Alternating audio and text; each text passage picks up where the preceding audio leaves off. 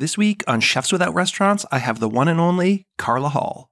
We talk about her Top Chef experience, only doing the things she actually wants to do, and it's even going to be a mini masterclass in biscuit making. You're going to want to stick around for this whole episode. This is the Chefs Without Restaurants podcast with your host, Chris Spear. Each week, I'll be speaking with food entrepreneurs and people in the culinary industry. If you're interested in learning more about our organization dedicated to helping people build and grow their food businesses, look us up on the web at chefswithoutrestaurants.com and .org, and on Facebook, Instagram, and Twitter at Chefs Without Restaurants. Now, enjoy the show.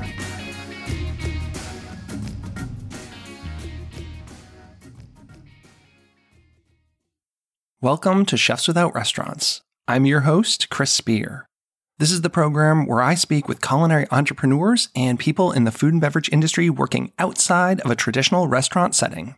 Today we have Chef Carla Hall. I've really been excited to release this episode. We actually spoke this summer, so if you hear a couple things in the show that allude to the fact that maybe it was summertime, it was. If you know of Carla, and I'm sure most of you do, you probably know her from her 2 seasons that she was on Top Chef. She was also the co-host of the show The Chew for a number of years. Of course, we start this program talking about her Top Chef experience and why she actually chose to go back and do All-Stars, even though she didn't initially want to do it. And I think something a lot of us can relate to is feeling the pressure to do things maybe we don't want to do, whether it's getting talked into doing an event or maybe starting a podcast, though that's not me. But a lot of people will tell you things you should be doing for your business. And Carla talks about not doing that and only doing what she wants to do. So we're going to spend a little time there. And to my surprise and delight, it's going to be kind of a mini masterclass in biscuit making. Carla's most definitely known for her biscuits, and we somehow got on that topic, and she's going to talk about what makes a good biscuit, what makes a bad biscuit, some pointers. And that was really awesome for me because I don't think I make great biscuits at all. So I haven't tried making them yet. I don't know why, but it's something I'm going to get into hopefully in the next couple of weeks. We're also going to touch on her making the jump to food media, licensing her recipes, doing a chef in residence series at a restaurant in Chicago. And I also asked her what flavor she'd be if she had to identify as a flavor. So stick around for that. And as always, this show is possible because of the support of my sponsors. I've recently put all that info in one place. If you go to chefswithoutrestaurants.com/sponsors, you can find all the people that I'm working with. Of course, there's our annual sponsor, the United States Personal Chef Association, and our newer sponsor, Mies. And you can also find our affiliate partners like Masienda, Tiny Fish Co., Truff, and Tillet. What that means is when you buy products through my links, I actually get a little bit of money, and that's going to help keep the podcast and the community going. These are brands I've used, I love. In fact, a couple companies like Masienda and Tiny Fish Co. have had their founders on the show. So again, that website is chefswithoutrestaurants.com/sponsors. So today's episode with Carla Hall will be coming up right after word from this week's sponsors. Over the past 30 years, the world of the personal chef has grown in importance to fulfill those dining needs. While the pandemic certainly upended the restaurant experience, it allowed personal chefs to close that dining gap. Central to all of that is the United States Personal Chef Association. Representing nearly 1,000 chefs around the U.S. and Canada, USPCA provides a strategic backbone to those chefs that includes liability insurance, training, communications, certification, and more. It's a reassurance to consumers that the chef coming into their home is prepared to offer them an experience with their meal. USPCA provides training to become a personal chef through our preparatory membership. Looking to showcase your products or services to our chefs and their clients? Partnership opportunities are available. Call Angela today at 1-800-995-2138, extension 705, or email her at aprather@uspca.com for membership and partner info. Are you still keeping your recipes in docs? Doing your costing in spreadsheets? Well, you should try Mies, the recipe tool designed for chefs by chefs. Founded by professional chef Josh Sharkey, Mies transforms your recipe content into a powerful digital format that lets you organize, scale, train, and cost like never before. See why Mies is loved by over 12,000 culinary professionals. Sign up for a free account today at getmies.com/CWR. That's GETMEEZ.com/CWR. And on a personal note, I've been using Meez almost daily. I wish I had this tool years ago.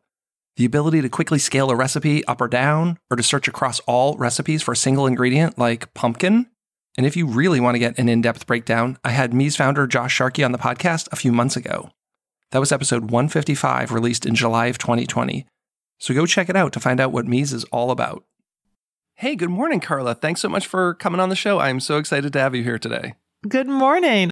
You're one of my favorite people to watch on TV. You have such a bubbly personality. I'm sure you hear this in like every interview and every time someone talks to you, but just the way you carry yourself, and you're so much fun to watch. You know, watching you on Top Chef that first season.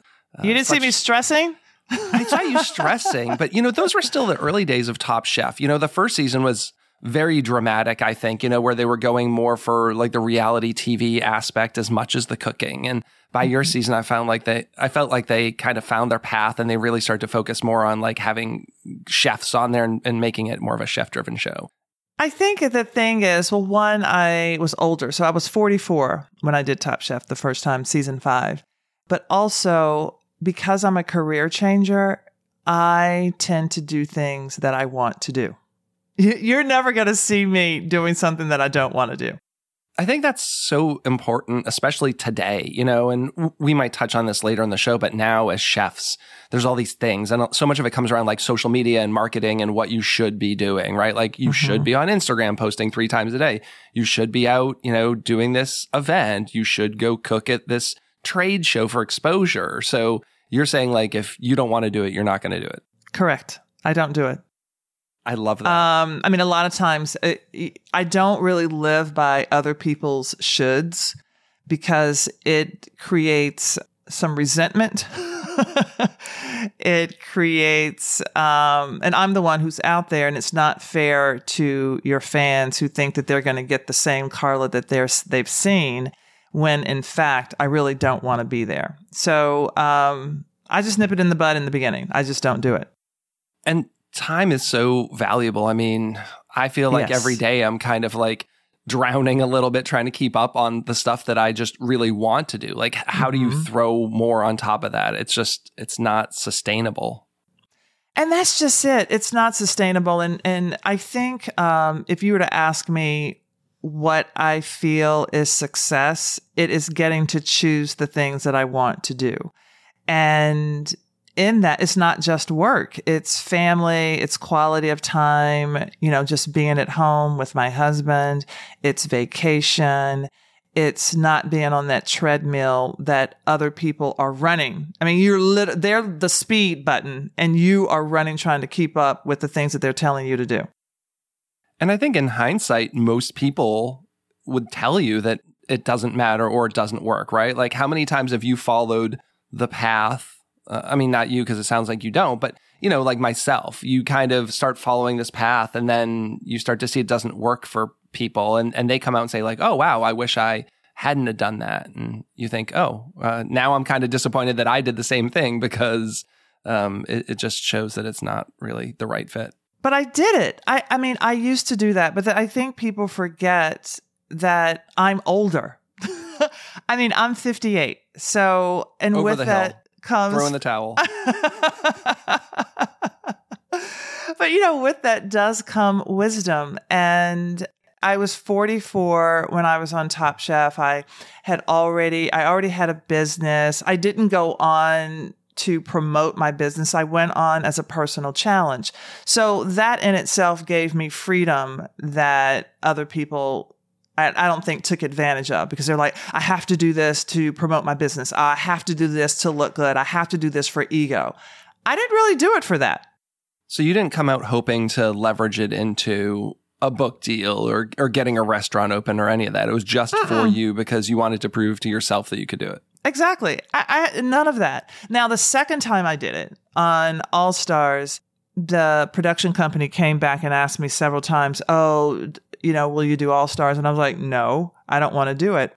They came back 3 times. My PR company, the PR company that I was working with, said, don't do it because you've worked really hard to maintain your own brand separate from the Top Chef brand.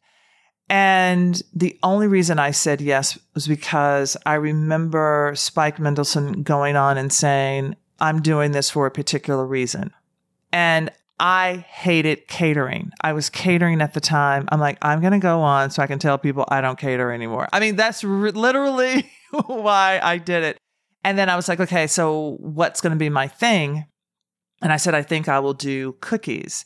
It was a knee-jerk reaction, but my prime sort of intention was to go on and say, I don't cater anymore. I'm a recovered caterer, or recovering active at the time. Why did you hate catering? I loved catering in that, you get to shop because you get to shop for stuff, you get to shop for tablescapes. Also, I love the interaction with the client and going to do different things in different places. But the fact is, you are a food mover. You move that food 4 times to the event, from the event, into the van, out of the van, twice. And I think that what I didn't realize when I did Top Chef the first time, everybody is clamoring to come to your business. If I had a restaurant, I would have had help. I would have had infrastructure to sort of shield me between the customers and the fans and me. So I would have had help to execute, the business. I didn't have that in catering. It was my business. And I ran out to get a partner. I'm like, what do? I have all these people, right? So it was overwhelming to the nth degree. And I said, I can't do this. And it sort of ruined my joy of it. And on the one hand, I loved Top Chef. I loved what it's given me. But in that moment, I hated it because I felt like I was thrown into this. It was almost like the Oprah Winfrey effect. And I couldn't handle it. And it was stressful and overwhelming. And I wanted to get out. Which is something you hear a couple times, from other businesses. I've seen articles, a magazine will come to this restaurant kind of in the middle of nowhere. And from the outside, you think that's the dream. Like, yes, this kind of side of the road place was discovered, quote unquote. Mm-hmm. But now they've got thousands of people showing up and, the restaurant can't handle it. And then there's a bad experience. And now everyone's saying, this place is terrible. I waited 3 hours in line for a burger. It's like, well, the people didn't necessarily ask for that. It just is how it worked out. So it's interesting to hear that was your response, because I think most people would go on a show like Top Chef hoping to come out and capitalize on it and grow their business exponentially. Well, yeah, but if you have a restaurant, you have general managers, you have wait staff, you already have the infrastructure and the employees 9 times out of 10 to at least handle more than a single individual can handle. I had some cooks, but I pretty much was running everything and cooking. And I had cooks working with me, but nobody was managing it with me. It's a lot. I work as a personal chef. I don't do huge events, but still I'm like a one-man show. So all that cooking, prepping, shopping, cleaning, schlepping. Yeah. Right? People look at me, customers say to me, how many events do you do a week? And sometimes I say like 1 or 2, and they kind of look at me like it's not a real full-time job. It's like, I've spent 3 days doing your wedding even though it's only 25 people and it's a small event, it took me 3 days to do this one event. Like, I did 3 events last week and I was exhausted and stressed and felt like I could barely handle it. And I was just doing 3 dinners. And even doing the proposal, that's part of the work, to come up with what you're going to do, to submit that. And then you have to get paid. So then you have to do the invoicing. There's so much more than just the event itself. It's never a 4-hour job. It is a week. One job is a week. So when you have a lot of jobs, that week, so multiply all of those other activities and you have stress. I think it just gets hard because so many of us love cooking and then you ultimately don't end up cooking, or if you're cooking, you're not enjoying it. Like, I got into cooking because I enjoyed making food. And then as you move up through the ranks of someone else's business, I've said a number of times, I'm like an HR manager. You're hiring and firing and evals and board meetings and stuff. So it's like, well, I got to get out of that. I'm going to start a personal chef business so I can cook again, right? Right. But then you're back on that same hamster wheel. It's a different boss. I'm my own boss, but I still have to do invoicing, shopping, emailing, all that stuff. It's like, where is the business where I can just go cook? I guess I could just go cook somewhere, but that's not actually what I want to do either, right? But that's what makes you a good employee. Once you've worked for yourself and you're working for someone else, you can anticipate what to do. You're like, oh my gosh, this is amazing.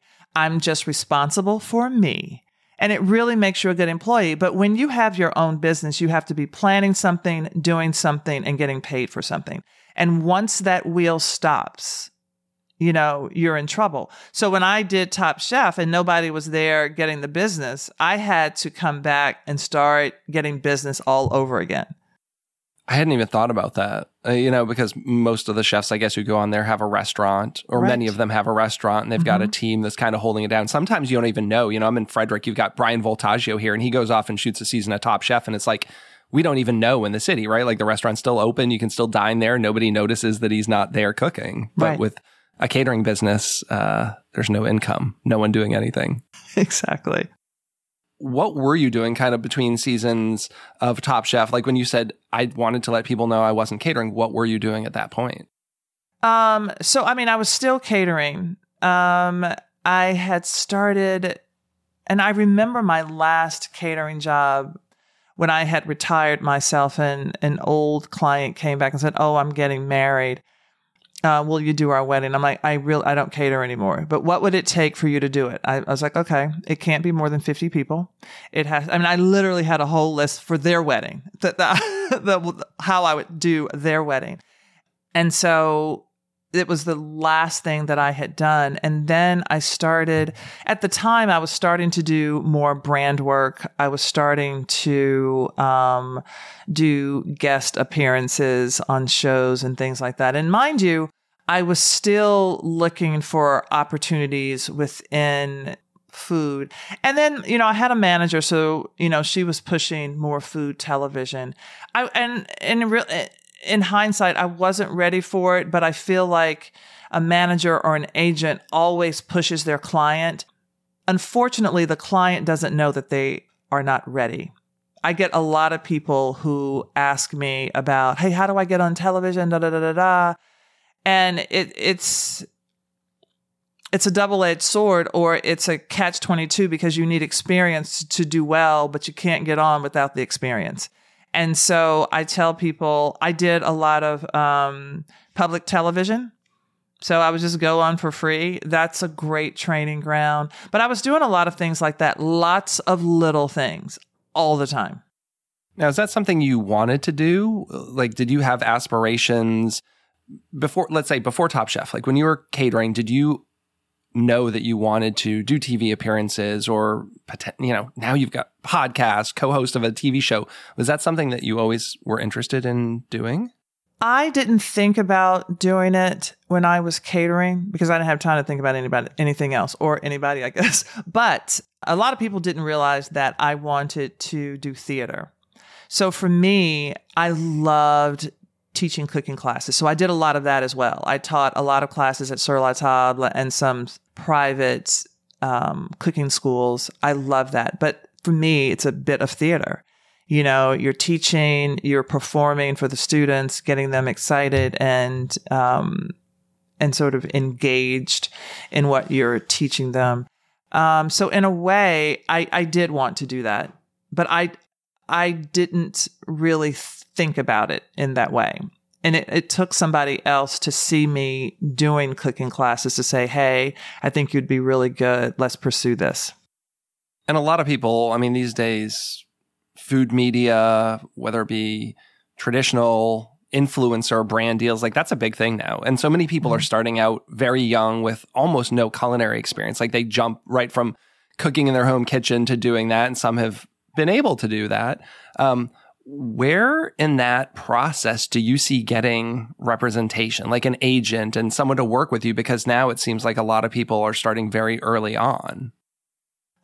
Everybody looks at numbers. Everybody looks at social media numbers. Even Food Network looks at social media numbers. The agencies look at social media numbers. Brands look at social media numbers.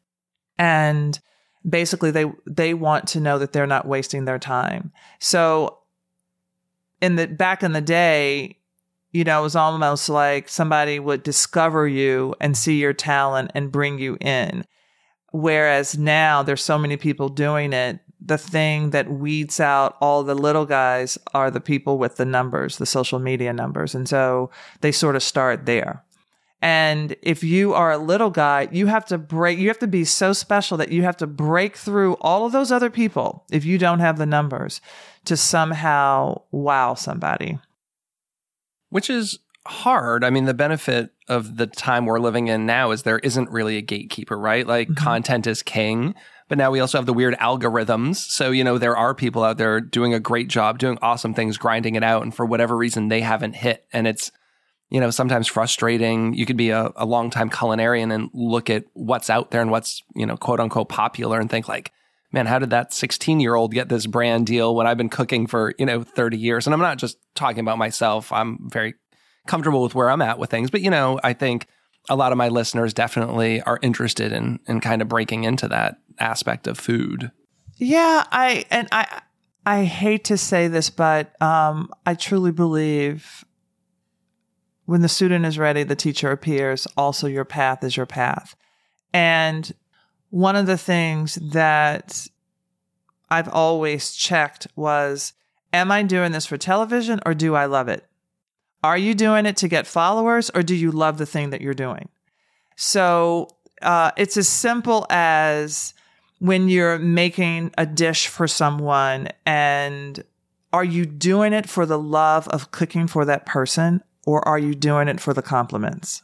If you're doing it for the compliments, then there's a missing piece. You have to do it because you love, the act of doing it for yourself. And granted, you do want compliments, but I also think that there's a sense of, I recently did, actually it's still going on in Chicago for Esquire by Cooper's Hawk. So I licensed, did a menu for a chef series, and people have an idea of what my food tastes like. It's almost nerve-wracking or a little scary to relinquish that power and have other people cook your food, because people are going to be having my recipes cooked by someone else. It's hard. And I'm like, I'm okay with people not liking my food, but I want them to not like the food that I would have made, not dislike the food that somebody else made in my name. Do you know what I mean? Yeah, well, that's what, you get into in most restaurants these days anyway. You go to whatever restaurant because you're a fan of the chef. And, half the time, at least, the chef might not even be there. Or if he's there, he's not even the one cooking it, right? That's what happens in a restaurant. I wanted to talk about this experience. It was on my list of things to kind of bring up with you, because I think this is an interesting thing I'm seeing more of, is this chef series. I think you're the third chef I've had on this year who's doing one of these type things. Is this something you think we're going to see more of in the future, these kind of curated chefs series that are popping up at places? And I think so. I guess why now? I think so. One, who wants to have a restaurant? It's like you want a child, but you babysit, and that's great. You get to give the child back at the end of the night. I'm just saying. So it's probably a step away from a food truck. Less responsibility, no overhead. It's all upside. And so, yeah, and I've done them before. I've been asked before. I've been burned before, where I went in to taste the food and I'm like, oh, well, whose food am I tasting? Because you do it for events, speaking engagements, and, they're doing your menu. It's a one night and you have the food and you're like, and usually those times you never have an opportunity to really taste the food before you go. So it really depends on the partner. Cooper's Hawk was an amazing partner for me. And for a month, I worked on sending recipes to the chef, going back and forth. And then I went in a week out and I tasted everything. We got to tweak. I went there the launch week, still tweaked. And I talked to the cooks, not just the chef, but I wanted the cooks to understand who I am. I talked to the wait staff so that they could understand who I am, so they understood the story behind the food. And I think so often we are so enamored with the dish that we don't understand the story behind the dish. And so when you understand the story, then they can share that story, and that becomes part of the experience. So they may not get everything that I'm talking about with that plate of food, but when you share that story with the diners, they're like, oh, okay, I get it. It becomes part of the whole pie and the picture. I think that's one of the things I've always tried to do in my cooking is, can you give the customer almost like a reference point so then it makes sense, right? And that's hard if you don't know them. And one of my examples is, like, I grew up in New England and baked beans is something that was part of my culinary tradition. And then I come down to kind of the mid-Atlantic where people have maybe just had like canned baked beans. But like, how do I present that as a dish to customers who are not just like, well, I can buy like an 89-cent can of Bush's baked beans. Like, what's the big deal here? But, this is a recipe that came from 3 grandmothers ago. And, my mom, it was one of the first things she taught me. And it's something that I love. But if you just blindly go in and drop a bowl of baked beans in front of people, they're kind of be like, what? So I think you have to find a way. How do you tie that story in so that then it means more to them, Well, that's exactly it. And baked beans, it take a lot longer than biscuits, but biscuits are one of those things for me.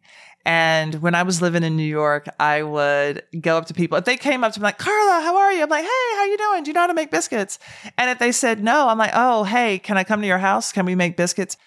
Because for me, it was teaching somebody how to make a biscuit or teaching them how to appreciate a good biscuit.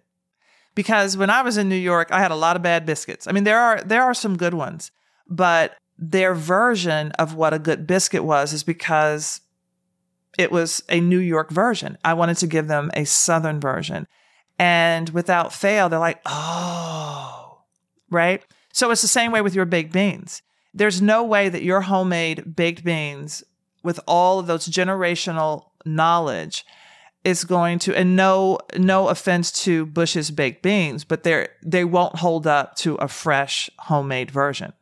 And ours are actually even really different. It's really interesting. It's just sugar, white onion, salt pork, beans, and water. Mm-hmm. There's no molasses. There's no brown sugar. There's no ketchup. There's no mustard. Like all these things that you see in a lot of recipes. Like it's just the style that my family liked, took to, whatever. And, we've kind of kept with that. So it is also a little different on the food end. What's the unlock for biscuits? Like, what are you seeing? Like, why are biscuits not good when you have a bad biscuit? Like, is it a technique thing? Is it an ingredient thing? Do you know when you have a bad biscuit? Like, I know when I have a bad biscuit. What they did wrong, in your opinion? Most times, the dough is overworked. I think people will boast all butter recipes. I put a little bit of shortening, and that could be shortening. It could be coconut oil. It could be in a pinch. I've made them overseas. It could be just vegetable oil that keeps them soft so that when the biscuits get cold, they don't get hard. They don't become a weapon. I think most times the mix is too dry, so the biscuit is really tight. I like a fluffier crumb, crispy on the outside. And so that's probably the biggest thing. When I open up the biscuit, when I take the top and the bottom and I pull them apart, I want to see like crevices and almost cake-like, but you see those layers and it's crunchy, a tender crumb, crunchy on the bottom and the top. And then you see so much steam coming out because there is moisture inside. I want a biscuit right now. Just the way you're describing this. You're in DC. You're only like an hour away. I'll be over for biscuits. We'll have some. I can bring you some biscuits. Right? Yeah. I can make you some biscuits in 15 minutes. And the dry biscuit is the worst. Like the biscuits that come out of the oven and you have them, but if you don't eat them in like 15 minutes, you go back for one in like 2 hours and it's just kind of dry and not good. Yeah, I know what you're talking about there for sure. I mean, again, no offense to Starbucks, but most people, when they make biscuits, they're like that. I've had a lot of bad biscuits, but even a bad biscuit is okay. It's kind of like pizza, and see, that's what people think. Maybe I shouldn't say that. Maybe that's sacrilegious. But like even if you get close, get me close. I don't want like a horrible biscuit, but yes. An okay biscuit is still better than like a dry English muffin. Absolutely. It's better. And so, speaking of, so Chefs Without Restaurants, one of the services, and I almost don't want to say this. I don't want to call it a service, but what I have done, because I don't want people calling you to call me to tell me to come to their restaurants. I have gone to people's restaurants. I've done 2 so far to teach them how to make biscuits. I said, you don't even have to mention my name. But when I go in, the first thing I order is their biscuit. And I'm like, okay. One restaurant in particular asked me, it was in Miami, and they asked me to come in and help their team make biscuits. And I was like, okay. So I get there and let me have the biscuit. I'm like, oh God, yeah, I need to help them make biscuits, right? And it was the chef's name, Chef So-and-so's Biscuits. And I'm like, okay, I need to look out for this chef because I don't want to offend. And so I go back, and there was this young kid. He's only worked in the restaurant for 2 months. And not only did he not cook when he got there, he had never worked in a restaurant. So I see him making some biscuits, and I see that he is getting ready to put this butter that is on the verge of melting into the flour. Like, ah! Okay, so that would be the first thing. I'm like, dude, stop. Yeah, I'm not even going to let you finish this batch. We're starting over. So I showed him, one, how to measure. A lot of times people don't know how to measure. Grams are so much easier for a restaurant, obviously, to use metric. But at home, I think to aerate the flour, to spoon it into the cup, to level it off, that's the best way to get a good, perfect cup. And I showed him how to measure and then mix in the shortening, completely no lumps of shortening at all, because it also creates a weird texture. Grate the cold butter. I said, dude, if it's not cold, it's not going to do what you need it to do. And what you need it to do is to steam when it's in the oven, so it lifts like pie crust, so you get those layers. If it's not cold, put it back in the fridge. And then to not overwork the dough. And when you put the buttermilk in, you want the dough to be wet. And also, that's another thing, the addition of fat. And people will say, oh, if we don't have buttermilk, we can add lemon juice to the milk. No, that's not adding any fat. You can do milk and sour cream, but you can't do milk and lemon juice, because all it adds is an acidity to your milk. It doesn't add any fat. What do you think about the low-fat cultured buttermilk versus like the full-fat? Because not all places have full-fat. It can be kind of hard to find. But recipes don't specify usually when it says it just says buttermilk. But Correct. I know my store has 2, and I usually go for the full-fat. Right. And it's kind of, isn't it an oxymoron? It's like low-fat buttermilk. Right. Neither one of those things are low fat by nature. Exactly. Is it low fat margarine milk? Is it what is it? So in that case, then you get the low fat buttermilk and sour cream, full fat cream, and then you mix the two, and it's going to add more fat. And then the dough has to be a little bit wet, because you're going to do turns. That's when you fold it in a letter, and then you turn the dough, and then flour, and then you turn it again. And so by the third turn, it should then feel pretty good. But a lot of times, you already know that the dough is too dry when you get ready to fold it and it's breaking, and it's not, the dough isn't soft enough. And so that there. And then, punching the biscuits out, and then putting them. Are you a square biscuit or a round biscuit? I'm a round biscuit, but I think in restaurants it makes sense for square, so you don't have to redo the dough. And, you want to make sure that last biscuit is as nice and soft and fluffy as the first biscuit, so you don't really have all the scraps and the re-rolling. And, but yeah, and then you bake them. And you don't overbake them. And the guy whose name was on the biscuits at this restaurant was like, this is the best biscuit I've ever had. And I said, you don't even have to mention my name, but this is what you should be serving if you have biscuits on your menu. And so the guy who asked me to go there, he runs. I said, oh, we have a problem. We're out of Carla's biscuits. I was like, well, that's not a problem. You have the 86 biscuits because you can't serve those other ones. Dude. What are you going to do, right? 86. And that's one of those problems you see in restaurants is, sometimes there's something that doesn't make the cut. It's not up to par. And then, because of circumstances, like you run out, you serve that thing. I mean, yeah, we've all either done it or been in a place where you've seen that happen. It's like, that's not doing anyone any good. It's like putting out something that's subpar. It's always better to just 86 that item. I'm really sorry. I know you wanted biscuits. We don't have them right now, Exactly. Come back tomorrow, next week, whatever. Yeah. Right. I went to a restaurant that's known for their guacamole and they didn't have good avocados and they served it. And it was hard and terrible. And I'm like, you should have 86'd it. Why would you leave me with this really bad experience? Avocados are tough. Like I have a couple dishes on my menu where it's like, that's the star of the show. And, and you never know what you're going to get. There have been times I did an event where I was demoing a dish with avocado and I got there and you can't cut them early to see how they are. I cut them as early as I could when I was on site and they were brown. And I sent someone out to the store to try and get me some more. But I also said, while you're there, pick up, I hate to do it, but like one of those tubs of the fresh mashed avocado, like not guacamole, nothing in it. Right. Because we might have to demo this dish using that because you can't demo with either a rock hard or a brown avocado. That's right. You have to, I think that's the beauty of being a chef. It's about pivoting, switching, getting the job done, but also seeing a solution where most may not see one. And I think most customers are flexible and probably more flexible than we give them credit for. Now is really weird with supply chain. And I tell all my customers from the start, like, I know we've talked about a menu, what you want. There's a good chance I'm going to get to the store. It's not going to be there. There's been some food items that I haven't seen in a real long time, and you just don't know when they're coming back. And I think most people understand that. What's one of those things? For a while, I couldn't find burrata cheese, which was really weird. That was last summer, and I was doing all these salads that were like tomato. I do a tomato peach salad with burrata. Yes. And I just said, fresh mozzarella is delicious too. I don't know why. I've gone to the store 4 times now, and they haven't had burrata. Is that like a supply issue? Who knows? But just, I'm going to make it work with a nice, beautiful ball of fresh mozzarella, and, it'll be similar. Yeah, that's what you do.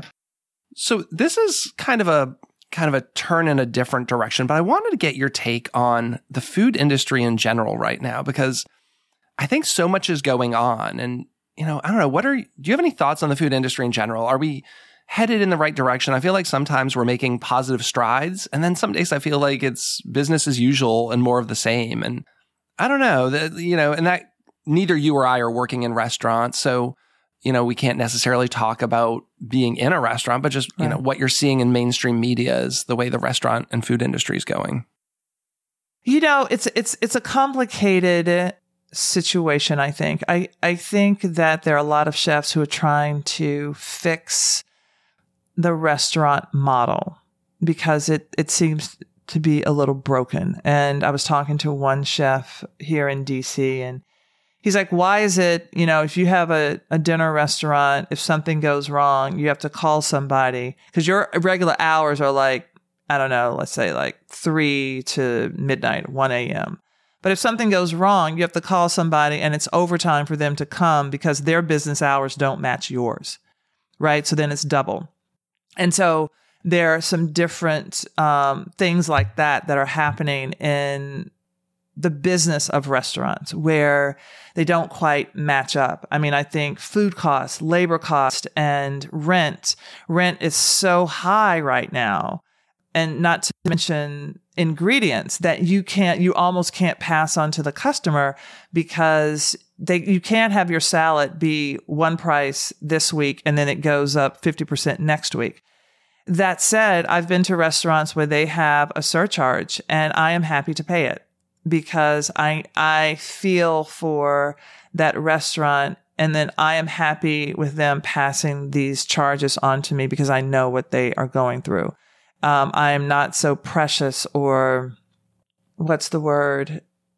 selfish that I want them to serve me by any means necessary and they lose their shirts. And then what happens? That restaurant goes away and then you're mad. Like, what happened to the restaurant? Well, yeah, because you insisted on them not charging you for the things that they had to pay for. I also think that one of the issues that I see, there are not enough wait staff. So when you get to a restaurant, you see all these tables and you're like, why am I waiting?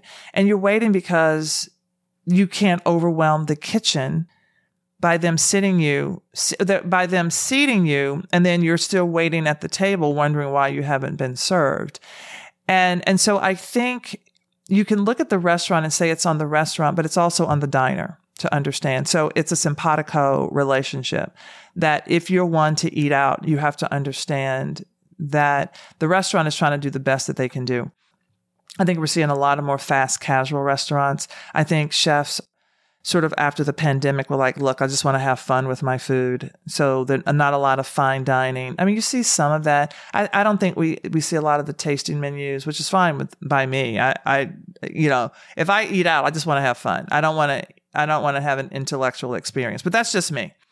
So I think that you see people who are opening restaurants who aren't restaurateurs, but they are business people, and they're getting celebrity chefs, but yet they don't understand how a restaurant works. That celebrity chef thinks it's a great opportunity, and then that restaurant ends up failing with the celebrity chef or the chef really bearing the brunt of a failed restaurant when it really wasn't on them. So there's a lot of that. You know, one of the things I've looked at, I never really wanted to have a restaurant. I mean, when I was like 18 and going into culinary school, yes. But then I've seen so many horror stories of just what you're talking about. You know, most chefs aren't the money people. They're the creative people. And you need someone who's your business backer. And I think it can be a dangerous scenario, especially if it's not someone you know. You know, it's maybe a little different if you've got family or a business partner who you know, but just to say like, this random person is going to cut me some money and we're going to open this together. I think that starts to be a dangerous path potentially, especially when your back's against the wall and you have to do whatever it takes to, keep the money coming into the restaurant.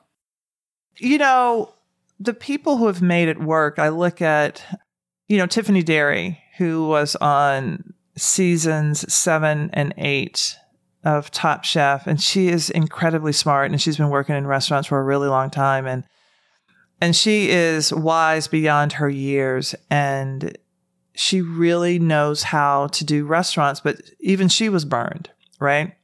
I look at chefs like Michael Simon, I could name so many, and they've done so well, but also because they know the business side. You almost can't go in only as a creative. You really have to know the business side. I don't know. Do you go back to school to learn that? Like what should people do? You know, myself, personal chef, like I went to school for culinary. I got a little business degree, or I got a little business experience on the job, but I still don't feel like I was fully ready to take on my own business completely. I think it's kind of hard, like figuring out how much business you need to really learn before you open a business, even if it's a small one. Well, I think there's so many classes. I know the James Beard Association, the James Beard Foundation has a class. It's mainly for women. Women business leaders, WBL, they have a school. There are so many free classes. I would say in your community, in your state, there are classes that you should just take. Go to a community college, take another class, understand your P&L for a restaurant. I mean, and if anybody who says they don't have time, well, then you have time to fail. It's as simple as that. Time to fail. That doesn't sound like a good scenario to be in. Do you miss cooking? I mean, I know you still do some, but I mean, you're not cooking like you used to. Do you miss that? I do sometimes. When I was doing this chef series, I was in the kitchen cooking. That said, I came off the heels of Tom Colicchio, and he was on the line and he was in the kitchen and training. I didn't do service. I was more, once service started, I came out to the floor and I talked to people on the floor and at the tables. I do, but I don't think I've ever really talked about this. I have this intense fear that was created so many decades ago when I was in restaurants about expediting. And I even talked to a friend. I said, I feel like I need to do it. I need to just be on the line and just decide to fail badly and just get through it. Not all chefs are good line cooks, I've discovered. I've worn the title of executive chef before, and I've had employees say like, well, you should be the best line cook in here. I'm like, I don't do it every day. I mean, the reality is like going back to knowing some business stuff, like very creative in the kitchen. I know quality. I can lead a kitchen. I can run the numbers, but I am not going to be the one best suited. Like when someone calls out 100%, I'm on there, but like, I am not the guy to master that station. It's just like, when you've got a line cook who's working 40 to 70 hours a week, like banging it out, or a sous chef, of course they're going to be better. So yeah, I've even had some of that paralysis. Have you ever had that thing where you're like cooking on a line and the tickets come in and you're just like in your head? And the first time it happened to me was like, it was an afternoon party. It was a lunch service for kids, and it was all burgers. And it was one of those things where there was like 20 burgers, and it's like a medium rare with Swiss cheese and mushrooms, and a rare with bacon, and you just have this tunnel vision, and you lose track on the grill of like what the temperatures are. And it was just like deer in headlights. And I looked at sous chef. I was like, I need to hop off this line because like I'm just totally lost. I need fresh eyes on this. Yeah, I mean, terrifying. It's terrifying, and I've been there, and I've visualized myself like, can I go to the corner and just start rocking? I just can't get through this moment. But I feel like I almost need to go through that. I mean, on the other side of that fear is success, like going through it. But to your point, you have to do it every day. You find a rhythm. There is nothing like that dance. Like when you get it and you know that when you turn, I mean, because I love efficiency. I in my head, I see the process in catering. I was like, yes. We could plate up a dinner like really fast because I could see the steps. Being on the line is great, but when you're expediting and you have all the tickets and you're running, like you're seeing everybody, the chaos of that, I don't know if I have ADHD, but it is so overwhelming that before I even get started, I'm seeing the chaos and I can't move through it.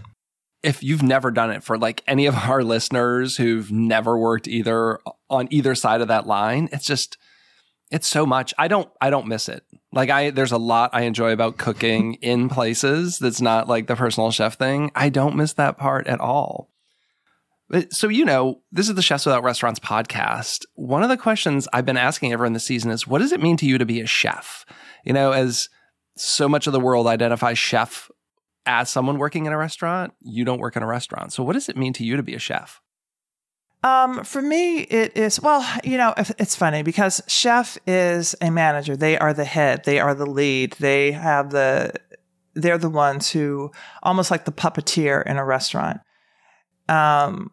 When my husband gets offended for me when people call me a cook, I'm like, but a chef is a cook. Sometimes a chef isn't a cook, but a cook is a cook, right? So I think in my world, being a chef is creating menus and creating experiences, which I still do. Creating recipes that are executed in various places. And it is managing a kitchen on a much smaller level. I have been challenged by people who will say, so do you have a restaurant? And I'm like, no. And they're like, so what are you doing now? They place this value on having a restaurant. And because the layperson doesn't see other jobs where chefs or cooks can be, they sort of poo-poo you and devalue you. And, it's an eye roll. And sometimes I feel like I want to educate them. And then I'm like, well, why? Why do I have to spend my time? Some of that is ego. Yes. I'm not saying that you, but like me personally. No, but absolutely. As someone who loves what they do, but I've cooked in retirement communities, which translates to like nursing homes, right? Mm-hmm. So like people say like, oh, what do you do? And you tell them you're a chef. And then at a retirement community that you kind of get this like, it's like, no, you don't understand what I do. And like, I get really excited and want to explain, all the cool things we're doing, but I feel like I've lost them because they just want to hear that I cook at some like fancy pants restaurant. Yeah, because they want to be able to have your food. They want to be able to to taste your food. But yes, to that point, I've also run into some chefs who were working in restaurants, and I saw them later at events, and they are now corporate chefs. And almost apologetically, they're like, yeah, I work here now. And I said, so how is that quality time with your family? They're like, oh, it's great. I said, yeah. How about those holidays? They're like, oh, yeah. I said, yeah. I said, this is the other side of things. It's not always at a restaurant where you have this joy and balance of life. And it wasn't until almost like just talking to them that they were like, okay, she's not going to judge me. But again, it is ego, because when you go to culinary school, it's all geared toward restaurants. You are told this is where you should be for the most part. I mean, I think now there is, research and development. There are recipe testers. There, food stylists. There are all of these other things that people can do. Yeah, that's why I want to bring some attention to them on this show. I mean, I already released over 150 episodes, and they're all people who don't work in restaurants. I mean, I've had a couple because they have like a food truck or something interesting, but they're mostly people doing really interesting things, like not in restaurants. And I love kind of highlighting that and what cool things you could do. And hopefully there's a young person out there somewhere who's like, oh, wow, I never realized that I could work for a, company. Dave Petranczyk, who's been on my show, he works for Breville Polyscience, and he travels the world teaching like Michelin star chefs how to use, their induction cooktops. Like, yes, how cool is that? Yeah. Yeah. Even making a product, even, coming out and you decide that you want to do pickles and, that's your thing. You start at a farmer's market and it gets bigger, and then, and then you sell it to a store. There are so many outlets for chefs who don't have restaurants. Well, what's next on the books for Carla Hall? Well, you see me using my palette on Halloween Baking Championship and Holiday Baking Championship. But I do have a new show called Chasing Flavor. It'll be on Discovery Plus. And I am looking at beloved American dishes, but tracing them back to see all the cultural hands that added to that dish. Because again, a lot of times, we see a dish from, let's say, the last 10 years and we're like, oh my gosh, this is new. We're like, well, actually, it's not new. And there are about 1,000 years that you haven't accounted for that go into this dish and in all of these different cultures. And so I'm super excited about that.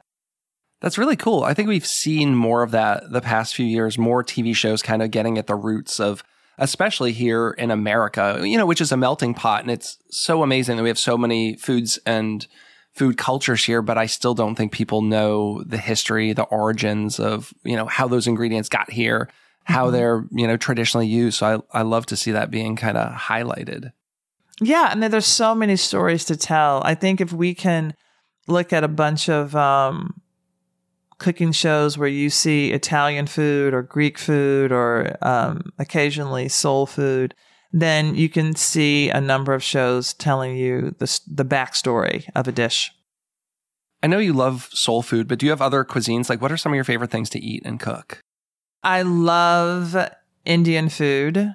I think Indian food is one of the best ways to learn how to use spices. I love Thai food. I love probably any Mediterranean food, because I love lemons. Love lemons. I love acid. So I wish we could have really good, viable lemon trees here in the DC area. Right? Oh my gosh. So unfair. So unfair. I was in LA and I was driving down this street and there were all of these lemon trees. And I'm like, oh my gosh, can I just like pack those and shake that tree and just take the lemons home? I wish we could. We have other delightful things here, though. Yeah, half smokes. Mumbo sauce. Well, we got our own food heritage here. Do you have anything else you want to share before we get out of here today? Anything we didn't cover? Anything that you really need to get out there? Well, I'm going to say this. It's premature. You will probably see me on a home shopping network, food and cookware. And I've been in the beginning of, which I didn't realize how much I loved engineering things. Well, I talk to the engineers. I talk to the engineers, but I love how things work and how my mind works. And it's like, this is a great product, but if you could change the tip to this and move that over, it would be even better. I mean, it is so amazing. I have enjoyed that. And again, that is something else that if you are a chef and you are using products or, equipment, what is the most efficient way to use it? And so you can work with engineers. That's good to know. I have a notebook of actually some ideas of things I would love to get made or tweaked, and I had no idea how to do it, right? So right now it's just this notebook of ideas of like, okay, one day I'm going to figure out how to get this product like to market. Yeah. I mean, you should go to companies. A lot of times it's the same companies who make these things, who do product innovation. Yeah, you should do it. So many avenues. Like, I feel like I need to rein it in a little bit. There's like this ADHD part of me that's like all over the place now that it's like I have the food side, I have the media side. I don't know that I have it in me right now, at least as well I'm a team of one, to like get a product to market like that. I need to bring on a bigger team. I think that's one of these things I talk to people all the time. Like, what's the breaking point? Where do you spend the money? I have X dollars. Is it a virtual assistant? Is it a marketing person? Is it another set of hands to cook? Figuring out where your resources are best used, right? Well, it's interesting that you brought that up because I think that I started with a virtual assistant, 20 hours a week, and she went from 20 to 25, 30 to 40, and now, my assistant actually brings in business for me and she makes a percentage off of that business. And she's a great idea person. I think that when you're putting together a team, realize what your skill sets are and you bring in people to complement them. There are no duplicated efforts on my team. I then brought in somebody to do my website, social media. I brought eventually, after 8 years, I brought in somebody to help me with recipe testing and helping me write articles, and help me write my speeches. So I would do a version of them and she would tweak them. So because, again, knowing what my strengths are and then how somebody can support what I do. That's great advice because, again, I know a lot of our listeners out there are struggling with this. This is a show that's made up of a lot of foodpreneur, listeners and guests. And this is something we get into all the time. It's just like the burnout is real, right? Mm-hmm. Like, how do you prevent the burnout? And the answer is quite often like finding someone to help you out. But I want to say this really quickly. I was telling somebody else this in a different field. But a lot of times, if you need organizers, if you need an assistant, you don't need anybody who understands food. There are a lot of people who have retired early who can organize and put things in place. You need that person. Somebody who has another job, maybe, who doesn't need health insurance, who already has that covered. You want that person. 100%. I worked at IKEA for a number of years. And at the time, a lot of my chef friends kind of razzed me because they got like the frozen meatballs. But have you seen them as a company? Like, they're a global company, right? Like, they know marketing. They know human resources. They know people building. And that's the stuff that I wanted to pick up is like, how am I going to become a better chef, a better business owner, a better businessman? And doing a 3-year stint at a company like that, I still got to cook and do some fun, cool stuff.